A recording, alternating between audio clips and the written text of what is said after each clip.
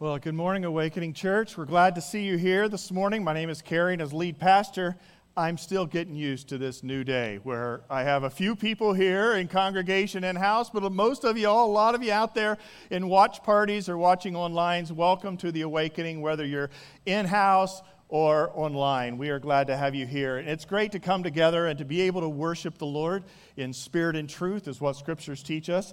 And whether you are worshiping with others beside you or you're solo by yourself, we are going to continue to worship God today by looking into His Word. Thanks, Joe and team, for leading us. I think that last song, Running into His Arms, have you ever had that kind of visual experience in your life with God? I remember when I was a graduating senior in college, and we had what was called senior capstone, and that's where they brought everything together, and we were in a camp retreat center in Michigan, and I was out amongst the tall pine trees, I suppose like maybe some redwoods here, maybe not that big, but I just visually imagined my need for Jesus to come and embrace me and for me to run into His arms. But it wasn't happening. I saw Him off in a distance in my mind, and He says, well, I'm not the one who has stopped walking towards me. You are. And it just reminds me that if we want to have a genuine experience of faith, it's found in a personal relationship with Jesus Christ, and He does want us to run into His arms and for us to embrace Him. So whether you're new on your spiritual journey or you've been around the faith for a long time, we are going to be looking into God's Word in a little bit and continuing our worship as He sort of stirs up within us His heart on this Independence Day weekend. I know that many are traveling or maybe they're out and around, but I'm glad that we are here in-house. And I just want to encourage you that if you are new, whether you are new in-house or in your own home, that we would love to get to know you more. And you can just simply email us your name and information, maybe some questions you might have, interactions. We'd love to do that with you back and forth to this address, which is connect@theawakening.church. Connect@theawakening.church, and we can sort of follow up and encourage you with whatever's maybe your interest in knowing more about the church during this season especially. Also, a reminder that online each and every week, and again here this morning at 9 a.m. it was loaded on, is our kids' church. And everybody's invited to go onto the Facebook site for the Awakening Kids Church and watch Beth and Devin as they share together and present the children's message, but it's also a message, as we often say every week, that it's relating a lot to adults. In fact, I hear many comments that come back, and Beth and I sort of interact. It says both of us preaching it, trying to knock it down. Student ministry is on Tuesday nights, and they are also via remote means, and you can find out more about that through our Facebook site. So, again, we're glad that we got continued things going on, but it's a little bit different on this journey, especially in the midst of the summer season. If you'd like to give to the offering today, we just encourage you to take out your phone right now if you want, or end of service when we usually would pass a basket that we don't anymore.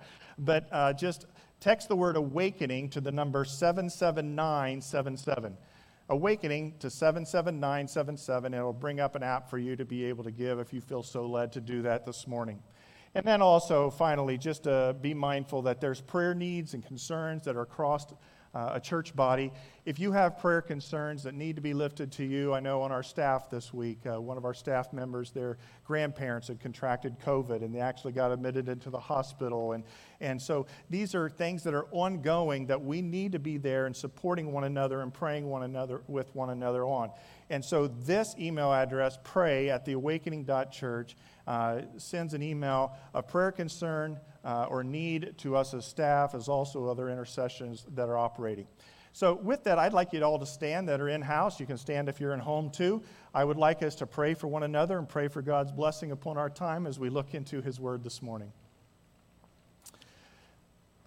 Lord Jesus, we do come and run into your arms.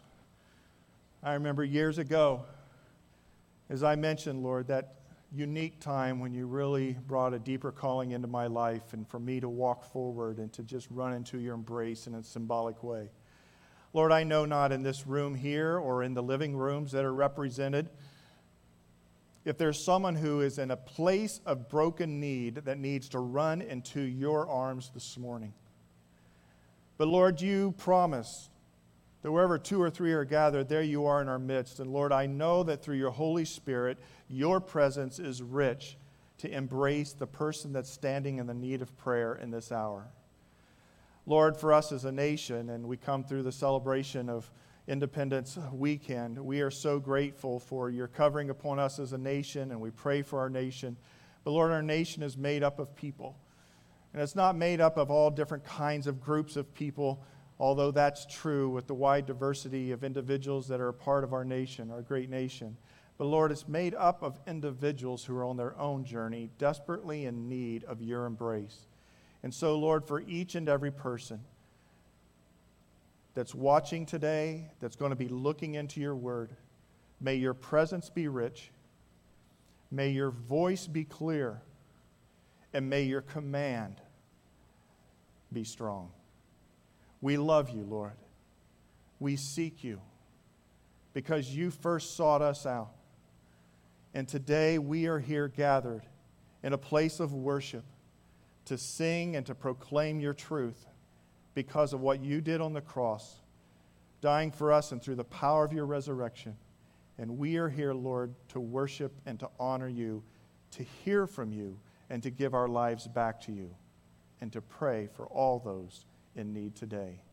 In God's name, amen. You may be seated. Thanks.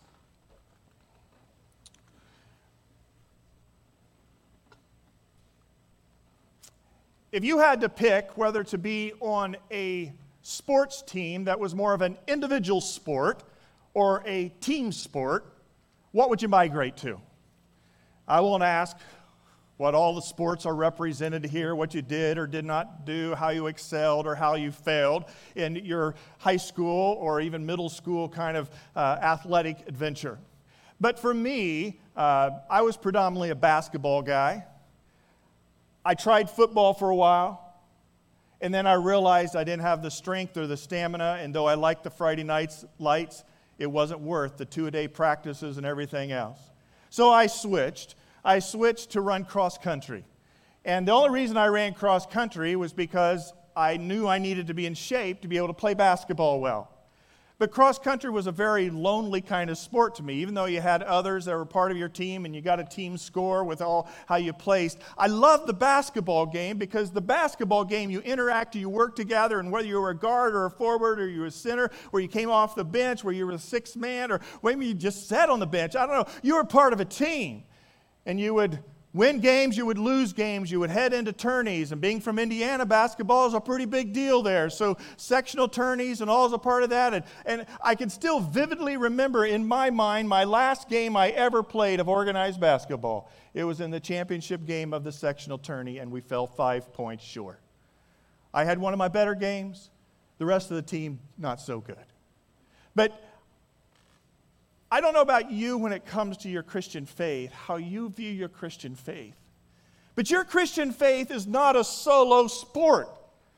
It's a team deal.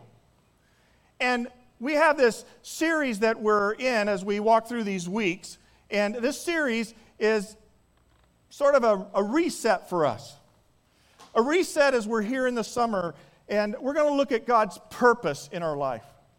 But that purpose is a team purpose. It's not a solo purpose that I want us to reflect on. I understand God has individual purposes for our life.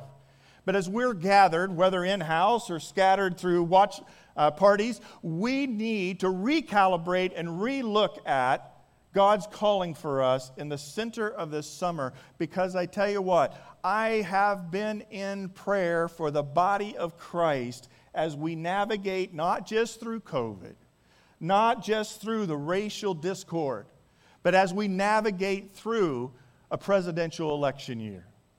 Now don't worry, I'm not going to get all political. But what I've had a tendency to observe or feel or be concerned about is we have an allegiance to a greater purpose that we need to stay dialed into foremostly. And so as we look at God's purpose and resetting that purpose here this morning, I want to do an all call. This is not a message for individuals, though it will be a message that strikes you maybe as an individual in your personal faith walk, whether you're a seeker of God or whether you're a fully devoted follower of Christ. But I want to call us out as a team, as a body of people, because there is nothing greater, I believe, than to experience the joy of a team win. And when we're talking about the kingdom of God, it's an us, it's not a me. Last week, we talked on priorities. And just to give a little bit of a review on this, because it plays into today, we talked about the 4 P's of the priorities that need to be reset in our life. And the first P that we mentioned was person. I'm a person first, and I have a relationship with Christ. How'd you do on that purpose this week, right? Your devotional life, your time with the Lord, being able to seek Him, worship Him out in private as you're driving, whatever it may be. You foremostly are a person, and you have a personal relationship, or are called to have a personal relationship with Christ. The second P is partner. If you're married, you have a relationship with your spouse, and that needs to be in second place. You need to be pursuing Christ and have a hot relationship of following the Lord, and that's one of the best gifts you can give to your spouse. To be a spiritual leader, to be spiritually attuned to the Father, to be able to walk in a place in which your life is full and rich, and you can give out of the overflow of your life, even in difficult times, to the partner, the spouse that God has given you. So number 1 P is person, number 2 P is partner, the third P is parent. We have a relationship with our family. And even if you don't have children, you have extended family and others that are a part of maybe your bloodline, if you will. And so you have the priority need to be attuned to them and support and encourage them. In fact, what's happening in our culture today, actually what happens around the world, Satan goes after breaking down the nucleus family. And the family unit was God's foremost discipleship vision. And so as the older teach the younger, and we share on the journey together through the highs and lows, God's at work in that unit. So a person first, a partner second, and a parent third. And then I told you that my 4th P is the word pastor. I have a relationship with the church. And I must always be mindful, even though it sounds bad, that you are in 4th place. As a brother and sister in the faith, or part of the church, or somebody I'm working with to encourage about the faith. Because if I get my P's out of line, then things start to go amiss in my home, in my own personal soul. And though it's 4th place, it's not that it's a diminished place necessarily. It's just that I have to keep that appropriate order. So I won't do a raise of hands. I won't have somebody text in, whatever it may be. But how are you doing with your 4 P's this week? How are you doing with your 4 P's? Now you say, well, Pastor, I'm not really number 4. I don't see myself as a pastor. Well, that's why I tried to find a word that was a little bit different, maybe a word that might work for you. And I tried this word last week, parishioner. Doesn't that sound big? I'm a parishioner. I'm a part of a local parish or something. That word doesn't work. And so this is the word that I put in place. The word priest. You have a relationship with others. And there's a Greek word called oikos, which has to do with your extended household. And that requires you to think terms of not just biologically, but to think in terms of all the networks that are part of your everyday life. It may be friends, it may be co-workers, all right? It may be other people that you come by that are neighbors, that are part of your life. Your oikos is that household that's around you that you have an influence on. And so all of us are called to be priests. And that's what we're going to look at today. I said we're going to come to number 4 and park on number 4 as we talked about purpose. But it has to do with relationship with others. Now, there are some other P words you could maybe put here for your priorities. I don't know how you're doing with them. But seeing that it's Independence Day weekend, I thought we could maybe look at what's happening sometimes and our culture, and is that the 4th P isn't priest, but it's patriot. We have a relationship with America. Now hang with me here a second. I have nothing wrong with being a patriot. I trust you're a patriot. Many of you are vets that are a part of our congregation, and you've laid down your life or put it at risk for the sake of the nation. A patriot is fine as a priority, but it's not the fourth priority. And as we walk through an election year, and as we're amidst a lot of political turmoil and discussion, we need to understand that the P that's in fourth place is the word priest. And we're going to talk about that, like I mentioned. It's not patriot. So we need to mark that out, at least for fourth place. You can push it on down wherever it may be. But I want to talk to you just briefly before we jump into God's Word concerning the priestly role about something I'm observing that starts to, I don't know, make me challenged in our culture. And that has to do with the term called civil religion. I don't know, any of you ever heard of civil religion? In the 1960s, there was a sociologist by the name of Robert Billah who began to articulate what he observes in cultures. And what he observes in cultures is that different nations, different places, different cultures and societies will have a civil religion. And so it's not just something that happens in America, it's something that could happen like what the Soviet Union had, or South Korea, or France. There would be people who are a part, they're citizens of that country, but the way they move forward as citizens of the country is almost as if it's a civil religion that everybody has some adherence to. And he describes it this way, where there are certain common elements of religious orientation that the greater majority of Americans share. Values expressed in a set of beliefs, symbols, and rituals. So you are a part of a civil religion, and civil religion is not necessarily bad. But I want to highlight that civil religion is not the religion of faith of the kingdom of Jesus Christ. When you go to a football game, or if you get to go back to a football game, I don't know, and they stand up, right? And then there's a whole controversy of the kneeling to be able to talk about, the injustice of, protection forces, those kinds of things, whatever it may be. Set that all aside. When you're at a big event and you stand, put your hand over your heart, you cite the Pledge of Allegiance. You are not standing, and everyone else is not standing in that moment to give allegiance to Jesus Christ.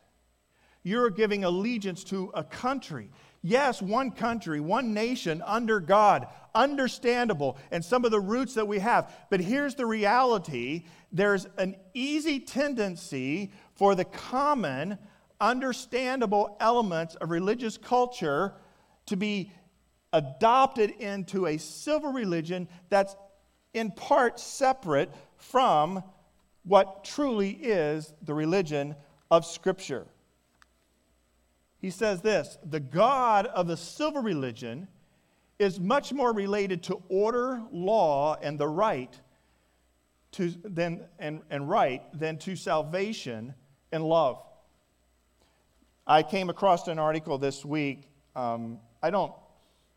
I've actually tried to stay clear from politics a lot. Those of you that have been around this church for a while know that's probably true of me.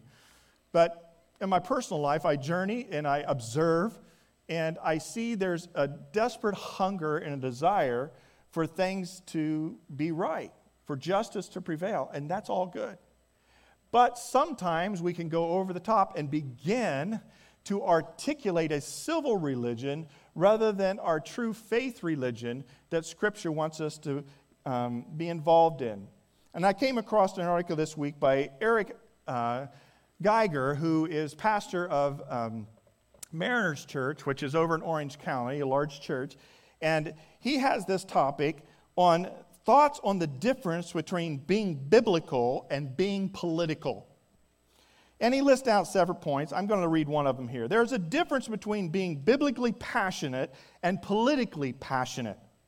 There is a major difference in reading Scripture through the lens of political positions and reading political positions through the lens of Scripture. If one reads Scripture through the lens of politics, then there is a lot in Scripture that will be ignored. If one reads politics through the lens of Scripture, one likely won't feel fully at home in any political party. Because not feeling at home makes us uncomfortable, there is a temptation to read our Bibles through the lens of political camps, whatever camp we may come from. Sadly, many important social issues are often seen by Christians through a political lens rather than through a biblical lens. However, for the follower of Jesus, and he lists a few here, I thought were, direct on with how we interact with news and the challenges and beliefs in our culture. Caring about the unborn should not be seen through a political lens. Caring for the immigrant should not be seen through a political lens. Being passionate about religious liberty should not be seen through a political lens. Declaring the worth and value of marriage should not be seen through a political lens. And declaring the worth and value of women should not be seen through a political lens. Before any politician has spoken on these issues, Jesus has spoken. Jesus knits people together in the womb, Psalm 139:13. Defends the immigrant, Zechariah 7:10. Desires believers to gather, Hebrews 10:25. Places his image on all peoples, Genesis 1:26. Insists marriage as a metaphor of the gospel, Ephesians 5:31 and 32, and elevates the status of women, appearing first to women after his resurrection, as just one example, as found in Matthew 20, verses 11 through 18. Jesus does not fit neatly into the political parties of our day. If we are biblically passionate, we will care about what Jesus cares about. If we are merely politically passionate, we will let our political side determine what we care about. I've had to observe that in my own life, because sometimes I can get into the politics of things and positions and political platforms and what one person believes or another. But I think this is a good word for us this morning. It comes from another pastor friend, and I adapted it and changed it. As Christians, our allegiance is not to a red elephant or a blue donkey, but to the slain lamb. The compassion, justice, and righteousness of Jesus Christ knows no political lines. That may make you feel uncomfortable. But friends, we start with Scripture, and Scripture doesn't make anyone comfortable. We are called to an allegiance of King Jesus. And following him, he has laid out his biblical instruction for us. We have been gifted a country where we're able to be involved through a democratic means in the governing decisions of the people. We should take that on and enjoy it. We should step into the public square. But as we step into the public square, it's not as politicians. It's as ambassadors and representatives of King Jesus.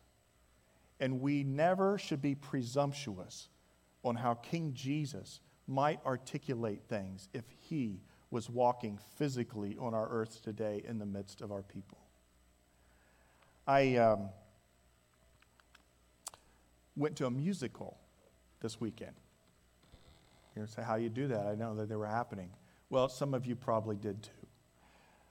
I guess it's the most popular musical that has come out of America, and it's run many years in performing arts centers on streets of Broadway, and it's the musical Hamilton.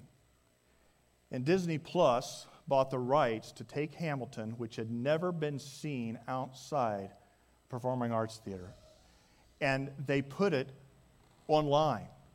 You can download it through Disney Plus if you're with Disney Plus.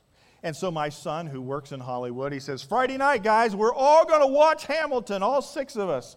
So we're sitting in the living room. He says, hey, now wait, it's going to, come on, it's going to be further long. It's a long musical. And it's actually more, I guess they say, an opera because there's no speaking parts. Everything is sung, and it's sung by a very diverse cast. It's sung with a lot of rap music and other things to be honest, when it was all done after the 3 or 4 hours, I think it took us long. We had a longer intermission there than what was maybe planned. I said, that is an extremely well done musical. Whether it's from how it was written to how it was orchestrated, the dance, the choreography, the individuals and the parts they played. It was the original cast that was placed on Disney Plus to watch. But it's about Alexander Hamilton, who is on one of your bills that's in your pocket, in your wallet or your purse. And it's about his life and the beginning of America and the Revolution to free from England, to be established as a country, and all it's a part of it. It goes into his life. He was originally an immigrant. And so it got my wheels spinning and thinking and charged even politically. And I'm thinking, yeah, because at that time the first two parties were what? There was the Federalist Party, and then there was the Democratic Republican Party, right? And then there was collision on course with that. And how would the Constitution be written? And there's the Bill of Rights that need to be written because it wasn't completed. And then there was other wrestling and jostling around as to who would lead and who would not. And you get enthralled in the story. At least that's what I was enthralled in, as much by the music and things. And I thank my Lord Jesus Christ that He gave us a country that has freedoms, that we can celebrate on an Independence Day weekend, and that we can articulate to our kids about the opportunities that we have in this nation. And we should take rightful pride in that. And you can have an American flag, but friends, do not take your faith and wrap it in an American flag. Wrap it in the garb of King Jesus and be found in Him and Him found in you.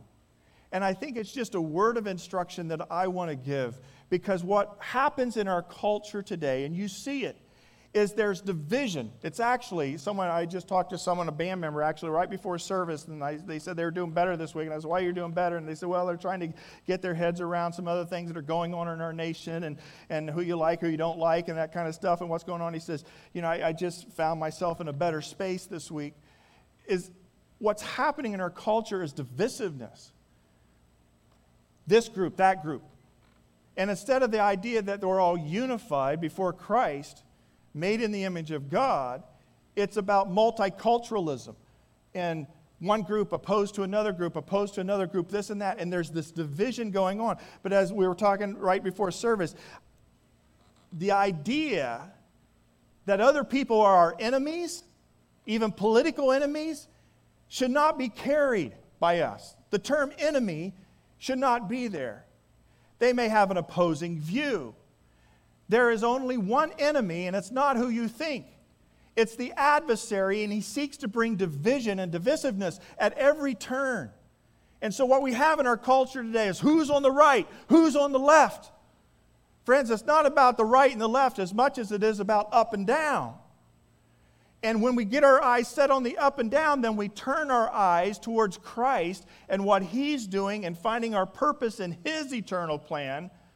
And then we participate in the governing processes of our world as representatives of Him and His Scripture, but we do not fall prey to just mere political positions because that's the stripe or the T-shirt that we've worn. Now, why am I coming out so strongly on this? One, I think that we have a responsibility in election year to be well-informed and vote our conscience and vote a biblical worldview as you deem best. And it's across, every person's different across each ticket. But more importantly than that, what I'm sensing, and maybe it's because of COVID. Maybe it's because of some of the racial unrest. I'm seeing Christians lose an awful lot of their joy these days.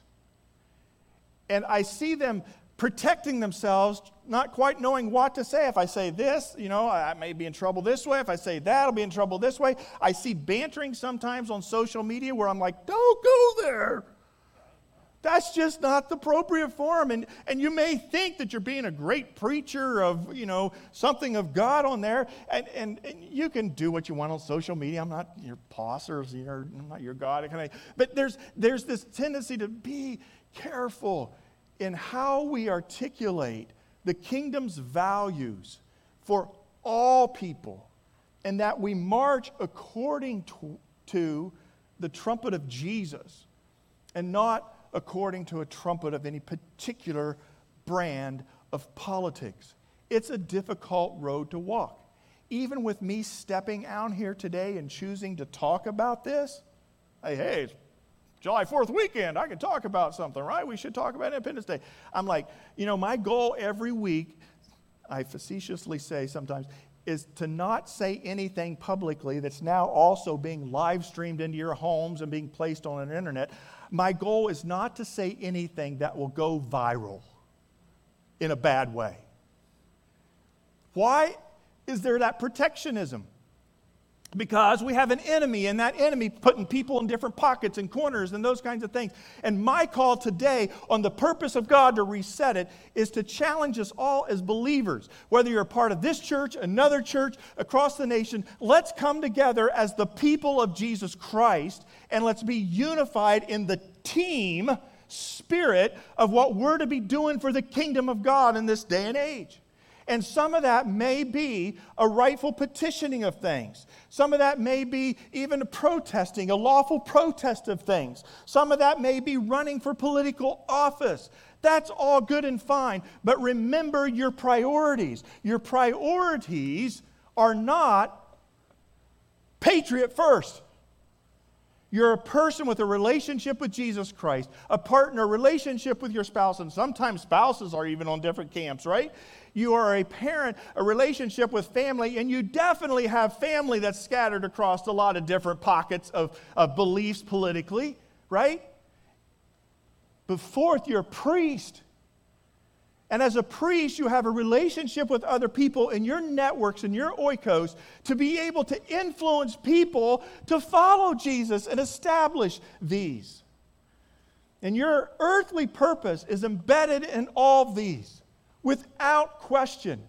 But because of some of the passion on my heart this weekend and sharing with it, I want to take number 4 and I want to move it in a different direction. You are called to be a priest. And I defined a priest as this: one who stands in the presence of God, interceding for others, and then stands in the presence of others, interceding for God. Can you catch that? A priest. Now, in the priests in the biblical times, Jesus picked a group, a tribe of people, right?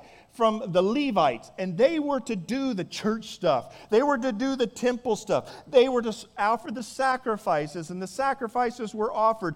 In particular, the high priest once a year would take the blood of a goat and go into the Holy of Holy Places, and in there do some sprinkling over Ark of the Covenant and the mercy seat for the redemption and the salvation of people's sins. We don't have time to go in all that. Some other blood was dripped on a goat that would run off into the wilderness as a scapegoat, symbolizing the disappearance of our sins. Some beautiful imagery that God put in the Old Testament, and he had the Levites who were priests, and the priest had access to God, and everybody from the other tribes, they went through the Levites to be able to go into the presence of God seemingly, but even the high priest wasn't able to go into the Holy of Holies, but only one time a year on the Day of Atonement.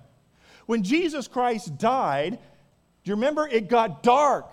There was an earthquake. There was a shattering. And when Jesus Christ died, and then when he was raised from the dead, what physically happened in the temple in Jerusalem, there was a veil that kept the holy place from the Holy of Holy Places that only the priest would go once a year. That veil was 6 inches thick, and that veil, through Christ's crucifixion, was rent in two from top to bottom. Nobody went in there and tried to saw it up from the bottom, right? It was rent in two from top to bottom. When the earth got dark, there was the earthquake. Jesus Christ died for our sins because, as you read through and you would study the book of Hebrews now today, Jesus Christ was the once and all payment for our sins. He became the sacrificial lamb that was slain. That's where our allegiance is. And Jesus Christ, He fulfilled what was needed in the Old Testament, but there is no longer a need to go through a priest to go into the Holy of Holies.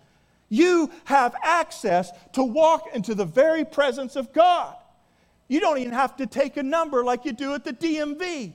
You get to go right in and you say, Jesus, I want to talk to you about my problems. Why are you able to do that?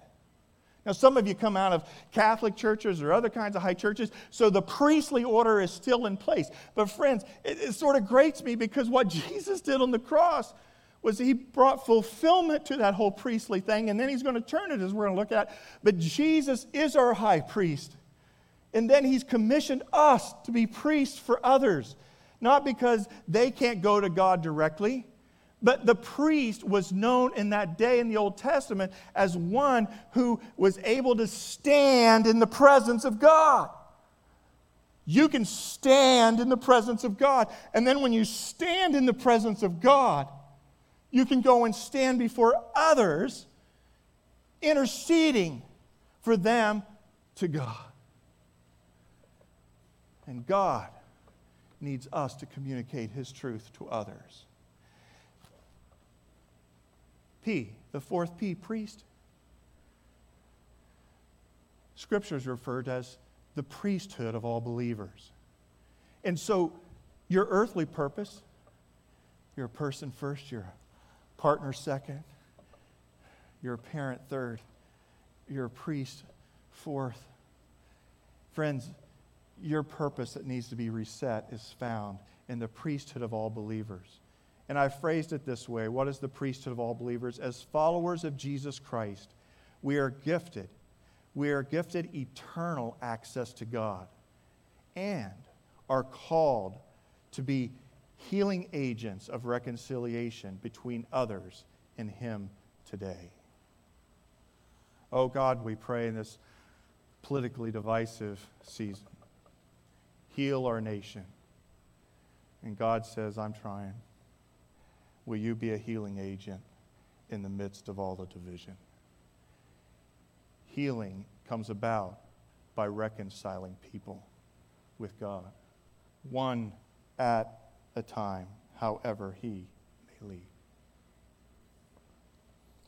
I want you to take out your scriptures. 1 Peter 2. 1 Peter 2, 4 through 10. I'm going to read it. If you don't have your scriptures with you or on an electronic device, just listen. This is the Apostle Peter. Oh my, what journey he would have gone through in his days of knowing Jesus and then coming to later years, writing this down. It said that Peter was crucified, but he asked to be crucified upside down when he was martyred because he was not worthy to be crucified in the manner that Jesus was. Peter grew a lot from those challenging early years when he came off the boats to follow Jesus. And so here he is writing in 1 Peter 2, verse 4. As you come to Him, the living stone, rejected by humans but chosen by God and precious to Him, you also, like living stones, it's a team sport, are being built into a spiritual house, to be a holy priesthood offering spiritual sacrifices acceptable to God through Jesus Christ. For in Scripture it says, see, I lay in Zion, a stone in Zion, a chosen and precious cornerstone, and the one who trusts in Him will never be put to shame.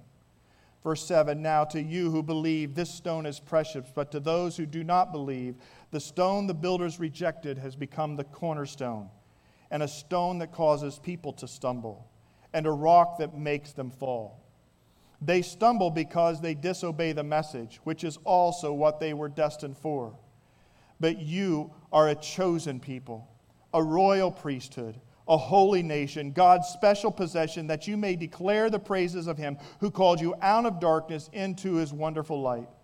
Once you were not a people, but now you are the people of God. Once you had not received mercy, but now you have received mercy. Jesus Christ is the cornerstone of our faith. And you and I, as followers of Jesus Christ, are like living stones being built into an incredible house through the years until we meet Him face to face. But for some people, maybe it was true for you in your life, maybe it's true for you right now as you're here in our presence or listening to this message. Jesus is a stumbling stone for you. You've got problems with Him. It's always been that way. The encouragement is seek Him out. Understand Him, what He taught, who He was, what He did. Jesus can become the cornerstone of your life in which to rebuild things that are broken and fallen down. But He has to be the cornerstone, which is the one that the foundation, it rests on the foundation, and then the stones are built from that cornerstone piece. I want you to take your scriptures in 1 Peter, and we're going to look in particular at verse 9 and 10 as it relates to the priesthood of all believers. It says earlier in the passage I just read that we are a holy priesthood. It comes back and says it again, Peter does. But it says this, that verse 9 and 10, but you are. I want to pause right there and tell you that this is key to this passage. This is who you are if you're a follower of Jesus Christ this morning. You are, and then it lists 4 things. It lists these 4 things, and then it says, you are that you may. I may what? Do I get out of church early, go eat? Is there a restaurant that has outdoor seating I can go to that I'm cool with today? What? No. Come back with me. In-house. Team sport. We're winning for the kingdom of God. You as living stones, if you're a follower of Jesus Christ, you are these 4 things so that you may do something. And guess what you may do? You may declare the praises of Him. Your eternal purpose is to declare the praises of God. You see, as a priest, the priest had that intercessory work, but the priest was also known as one who was always giving praise. Always who was leading people in praise. So if a priestly role, as part of the priesthood of all believers, you need to understand that your primary purpose to reset for this summer and thereafter is that you are something so that you may declare the praises of Him. Now, I don't know about you, but I was tremendously disappointed. I couldn't go to any public fireworks yesterday, right? I mean, we've had great fireworks shows historically with my kids, my family. We go see the fireworks. We watch them on TV at Washington, D.C. They were pretty beautiful, I suppose, if you were there in person, but it's a little different when you're watching it on TV, right? But if you're watching fireworks in person, what do you have? You have the small ones go up and go, oh, that's cool, they're starting, and other things. And then the whole fireworks show starts to roll along, and then they get really big. And then they have the big, droopy ones and the spackling here and there. And you're going like, whoa, those are neat. I never knew they could do that anymore. And you listen to the crowd that's around you at a fireworks show. What happens? Ooh, oh, wow. Which one did you like that? Did you see that one? Yeah, right? You're watching a display of pyrotechnics that causes you to stand back in awe. Your purpose as a believer in Christ is your life, your living stone, is being created in such a way that the world stands back in awe. Ooh, look at that life there that's changed. Look how they're living a life of integrity or for God or whatever it may be. And you declare the praises of Him who created you. But to understand how you can best find that purpose of declaring forth the praises eternally of God. You see, it's not just in the end times after the Lord comes or after you pass away and you go to be with the Lord. It's now. You are called.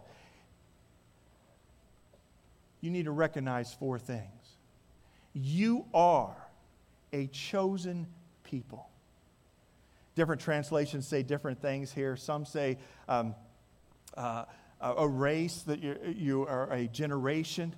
But the word people here has to do with a whole race, species, not even just species, but a race of people. You and I are human beings.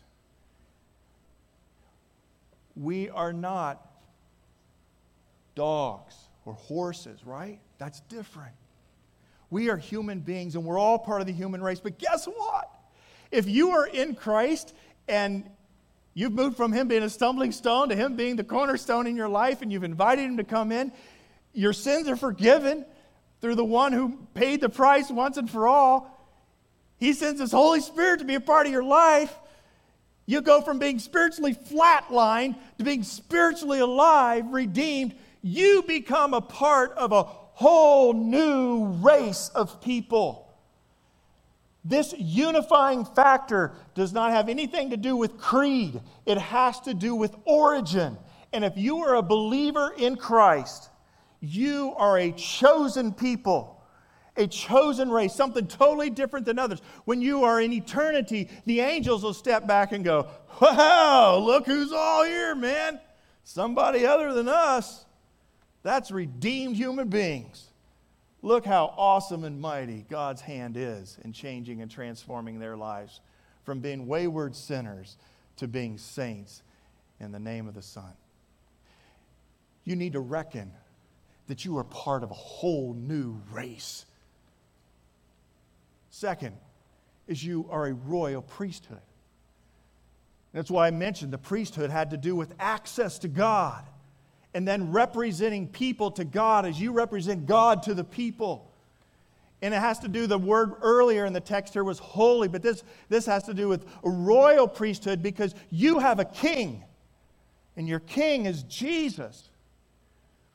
And as a part of the royal priesthood, you have privileges of doing ministry. Maybe not up here on a platform as a pastor speaking or to sing or to even be helping in children's rooms or whatever the ministry may be going on and that you're a part of in your life. You may just be encouraging one person to the next to the next. I met with somebody this week and we were talking about how to build bridges of trust that can bear the weight of truth. And sometimes the issue of trust just has to do with simple things that you do to build that relationship. Because you are a royal priesthood. You are a priest to other people, to your oikos. Because you're a representative of the true King. You are a chosen people. You are a royal priesthood. And then it says you are a holy nation. Now this doesn't have to be with nations as we know of geographic, geopolitical kind of boundaries today. It had to do more with the term like tribe. And so you were part of a tribe. And if you were a part of a tribe, you had a chief or you had a king. And you sort of migrated together, you worked together, you served together, you supported one another together. You are a holy nation. You are part of a tribe. One of the things that's so critical for us at the Awakening is that we are part of the body of Christ. One of the things that frustrates me with all the, not being able to gather all publicly maybe is during this season is like, oh man, I want my tribe to be together, man. But it's not because I want us to be a clique. Churches are known for that. I don't need a clique. I need an impassioned people that are on a journey of representing the King of Kings and the Lord of Lords, and to understand that we are a holy nation, we are a tribe, and that we will be there for one another. We will cry when others are crying. We will support when others need supported. We will champion and rejoice and laugh when others are doing that. We do it together. The whole COVID thing has caused us to distance, and we realize that we are relational human beings. I need other people. Well, you need other people, but you need other people in the tribe of the kingdom of God to support you. So do not distance yourself. Whether you have a tendency to just check out for the summer, be here, or be in a watch party from home, stay engaged. You are a chosen people. You are a royal priesthood. You are a holy nation. And then the last one is, you are God's special possession. Scripture talks about our inheritance we have in Christ when we are followers of Christ. Whoa, we get this big inheritance. Do you know that God gets an inheritance in us? I like how Zephaniah 3:16 says that on that day, and I understand this has to do with an earthly prophecy and what was going on there, but it relates to the kingdom. On that day, they will say to Jerusalem, do not fear, Zion, do not let your hands hang limp. The Lord your God is with you, the mighty warrior who saves. He will take great delight in you. In His love, He will no longer rebuke you, but will rejoice over you with singing. His inheritance are the living stones. His inheritance are us who are followers of Him. We get an inheritance, an eternal inheritance, but have you ever thought God gets something? Not because He needs something. He doesn't need something. He just likes to receive glory and praise. And He gets us. And when He gets us, He takes delight in us. And He sings over us. Now, the governor had an order this week, and that's why I was a little trepidation. What are we going to do here on a Sunday morning? I guess it came in some speech he gave on Thursday that said that churches could still gather. I think there's sort of a desire for them not to gather, but the churches could gather 25% occupancy in a room. We thankfully got a little bit bigger room here, so we can't have 100 people here in the house if we're able to see that many show up on a day. But here's the deal. You can't sing. Now, I'm not going to step into the political mess of all that, other than know that we have sought political counsel, and it's just not, you just can't really say that kind of. That'd be like going to a restaurant, say restaurants can stay open, but you can't serve food. What?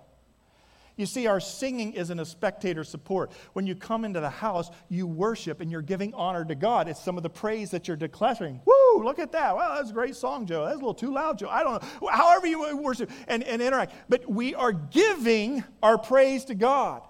And so we sing. But maybe the controversy isn't about people singing today in churches. Maybe the controversy is, are we people worthy of Jesus singing over? Are we living our lives in such a way that He takes great delight and honor in us? God sings and delights over His people as we seek Him and we live for Him. You are a chosen people, a royal priesthood, a holy nation, God's special possession, that you may declare. That you may declare the fireworks of His glory and His praise. I don't know what you're expecting in heaven. I'm expecting a lot of things on the other side. One of those is that I just get to sit down and hear story after story after story of what God's done in people's lives. Because one of the greatest declarations of praises is a changed soul. Someone who goes from hardened, indifferent to someone who's soft, tender, and beautiful. Jesus does that. Declare the praises of Him who called you out of darkness into His wonderful light. Story after story after story of people being called out of darkness into His wonderful light. And then it says, once you were not a people, but now you are. You are the people of God. Once you had not received mercy, but now you have received mercy.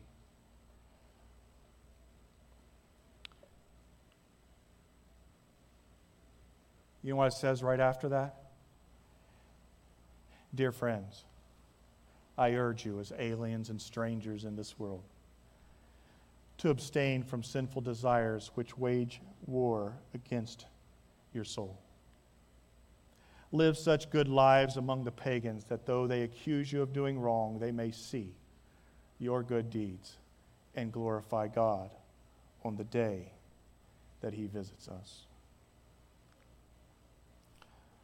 I don't know about you, but I have to have greater purpose than just living from paycheck to paycheck, one life event to the next. I was built for something bigger.